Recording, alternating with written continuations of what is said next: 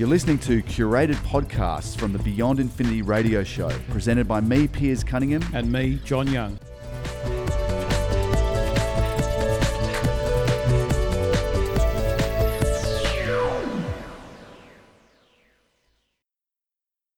So a great book that I came across by Alan Stern and David Grinspoon is called Chasing New Horizons, Inside the Epic First Mission to Pluto. Now this is an up-close, as it says on the inside loose leaf cover, this is an up-close inside story of the greatest space exploration project of our time, New Horizons mission to Pluto, as shared with David Grinspoon by mission leader Alan Stern and other key players. So it talks about everything from the very, very early discussions and ideas going back 20 odd years, right through to the present. So it talks about the whole project, how difficult it was to convince the powers that be, NASA, the people who are going to fund it, Congress, certain key people in government in the US 20 years ago to get behind this project to explore Pluto. Very little was known about it. The best Hubble images were very fuzzy. It was a small outer object. It was really hard to get the sort of groundswell of support to get this project off the ground. So a lot of this book, Chasing New Horizons, is about the lead up to it. Alan Stern, the principal investigator of that mission, he's from his very early days as a graduate, he's done his PhD and he's thinking about what he wants to do.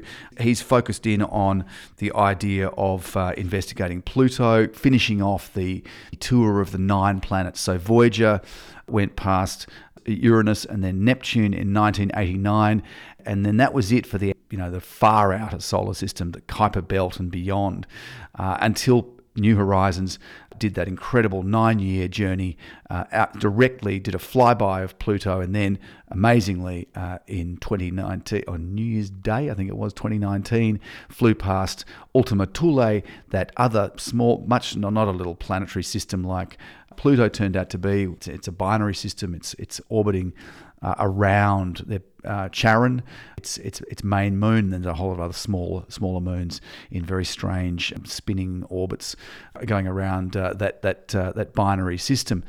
So Ultima Thule is a very different object. It's much smaller. It's about 30 kilometers across, but we're getting a sort of drip feed of data, and this is one of the things that's explained in this fascinating book, Chasing New Horizons. To save weight, the radio transmitter on board the spacecraft is smaller, lighter weight, and so the data rate is much slower. So it's going to take a year or more to get all the data about the Ultima Thule flyby. Happened on New Year's Day 2019, as it did when it flew past Pluto back in 2015, July the 14th, 2015. More than 3 billion miles away from Earth, that NASA spacecraft flew past at 32,000 miles per hour.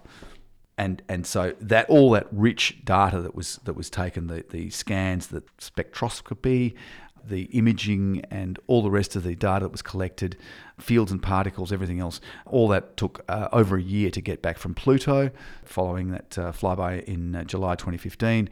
Same thing happens with Ultima Thule. We still don't have anything like all the data back. But as far as Pluto's concerned, we now do, and that's what this book, Chasing New Horizons, is really all about. So it took off in January 2006, did its flyby, as I just said, in July 2015. This goes through the way the instruments evolved, the way the project evolved, the competition to have their spacecraft proposition and their instrument package proposition accepted, and the competition with other competing spacecraft that were proposed to go to Pluto, and also other new frontier NASA projects, supposedly a bit cheaper, a bit faster than their big ticket orbiters like the Cassini mission, like Galileo. There was competition for different missions, not just to Pluto, but to elsewhere in the solar system.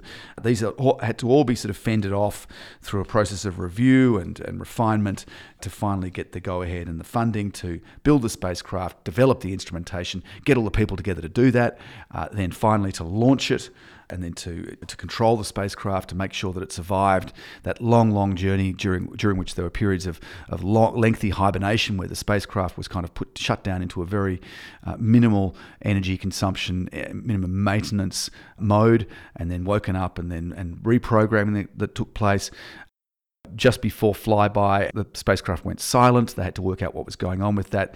They had to then revive it and then get everything working perfectly, reprogramming, upload a new set of instructions to the onboard computer for that flyby of the Pluto system, and then to have the whole thing work flawlessly, get all the data, get everything and more than they expected from that incredibly diverse and rich planetary system, and then to actually continue on and go past another Kuiper Belt object in 2019, Ultima Thule, and then apparently there may be another flyby of a Kuiper Belt object going forward, because there's still some propellant on board. They can adjust course.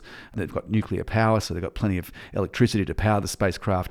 So they want to do more with it, and they've yet to announce a third destination for New Horizons. That may be imminent. But this book is fantastic. It's just your classic story of exploration. It focuses on Dr. Alan Stern, the principal investigator of the New Horizons mission. He's led NASA's exploration of the Pluto system and the Kuiper Belt. He's a planetary scientist, space program executive, aerospace consultant, and author. He's participated in over 24 scientific space missions and been involved at the highest levels of several aspects of the American space exploration program. He is the recipient of numerous awards, including the 2016 Carl Sagan Memorial Award of the American Astronautical Society, and has twice been named to the Time 100. He lives in Boulder, Colorado. Now, his co-author is Dr. David Grinspoon. He's an astrobiologist, award-winning science communicator, and prize-winning author. In 2013, he was appointed the inaugural chair of astrobiology at the Library of Congress. He's a frequent advisor to NASA on space exploration strategy, and is on the science teams for several interplanetary spacecraft missions.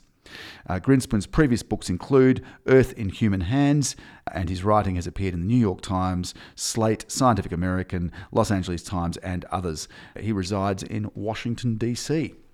So the story is fantastic, and it was one of enormous success, setbacks, overcoming adversity, dealing with very complicated technical issues along the way, all the way supported by an incredible team. Just some of the reactions after that flyby when they finally got their great data back. They've got this incredible media attention. The world has focused in on this, on APL, the Applied Physics Laboratory at Johns Hopkins, and the Southwest Research Institute is where Alan Stern is from. He's based there. But the probe was actually made at Johns Hopkins, specifically at the Applied Physics Laboratory at Johns Hopkins. One of the real climaxes of the story is when they finally get their data back. They describe that incredible build-up of excitement. Alan says, towards the end of the book, he's quoted as saying, "I remembered that great celebratory rocket science ritual back at the launch party. So just before the flyby, I reminded some of the team about it and said, if everything works, let's do that again. Let's go outside after we get back and build a bonfire in a trash can out by the swimming pool and burn our plans for responding to flyby anomalies." So they're all staying at a hotel near where the mission operations are. "So fueled by a good amount of alcohol, we went down by the pool and built a fire and threw those now useless anomaly procedure documents into it, laughing and savoring the moment. The next morning, just as scheduled, the first of the truly high-resolution images of various locales on Pluto were received on Earth." Alan Stern: "Those first high-resolution images proved to be scientific gold even beyond our expectations. I was bowled over by the complexity of the scenes. So much was going on in each and every patch of Pluto's surface. When I saw that, I remember thinking that everything we'd done to get there, all the career and personal sacrifices, were suddenly vindicated. The whole freaking 26 plus years had been worth it." He goes on to say, "This little planet is truly a spectacular place. It rivals or beats many of the larger planets in geological complexity. Before the flyby, I could not in my wildest dreams have pictured structures like these or imagined how strong Pluto's geological personality would turn out to be. It was just astounding." Now, I'm just going to run through the appendix of the book, Chasing New Horizons, Inside the Epic First Mission to Pluto, published by Picador. You can get it anywhere, any good bookshop or Amazon or Book Depository or Booktopia, any of those places. The appendix has the top 10 science discoveries from New Horizons exploration of the Pluto system. And I'll just run through these very quickly in no particular order. The sheer complexity of Pluto, the diversity of phenomena seen on Pluto is far beyond what anyone, even New Horizons team members, expected to find on such a small planet so cold and far from the sun. Ground fogs, high altitude hazes, possible clouds, canyons, towering mountains, faults, polar caps, apparent dune fields, suspected ice volcanoes, glaciers, evidence for flowing and even standing liquids in the past, and more. This little planet perched 3 billion miles away in the Kuiper Belt, packed more punch than any other known small world explored, and indeed more punch than many much larger worlds. The variety of terrains, its complex interactions between the surface and the atmosphere, and the wide range of surface ages even prompted the New Horizon team to adopt the slogan, "Pluto is the new Mars." In addition to that, a huge degree of long-term and continuing activity across Pluto's surface amazed them. By conventional wisdom born of exploring the rest of the solar system, Pluto should have been largely or even completely geologically inactive for eons, but the conventional wisdom was seriously wrong. New Horizons found a wide range of surface ages, ranging from ancient and heavily cratered to completely fresh-looking areas with no craters at all, meaning that Pluto has been geologically active throughout its 4 billion-year history. The discovery of extensive, well-organised atmospheric hazes, that look-back photo that you may have seen, illuminated by the sun, backlit, and it shows those very beautiful layers of blue, layers of atmospheric haze above Pluto's surface, and that is cold nitrogen air. Evidence for changes in atmospheric pressure and the past presence of running or standing liquid volatiles on Pluto's surface. It was another unexpected thing that came out in the science results. Charon's enormous equatorial tectonic belt hinting at an ancient interior ocean. Lots of places in the solar system are believed to have liquid water oceans. Enceladus at Saturn, Europa and Ganymede, and others, I think, at Jupiter. Well, it's possible that the binary that Pluto has, smaller kind of partner planet, if you like, partner moon, Charon, may have had a subsurface ocean. And then the mystery of the moons that orbit the two central objects, Pluto and Charon. These little moons are called Nix, Hydra, Styx, and Kerberos. They orbit outside the Pluto-Charon binary. One surprising discovery is that these moons, they rotate fast, and they are all spinning much faster than their orbital periods.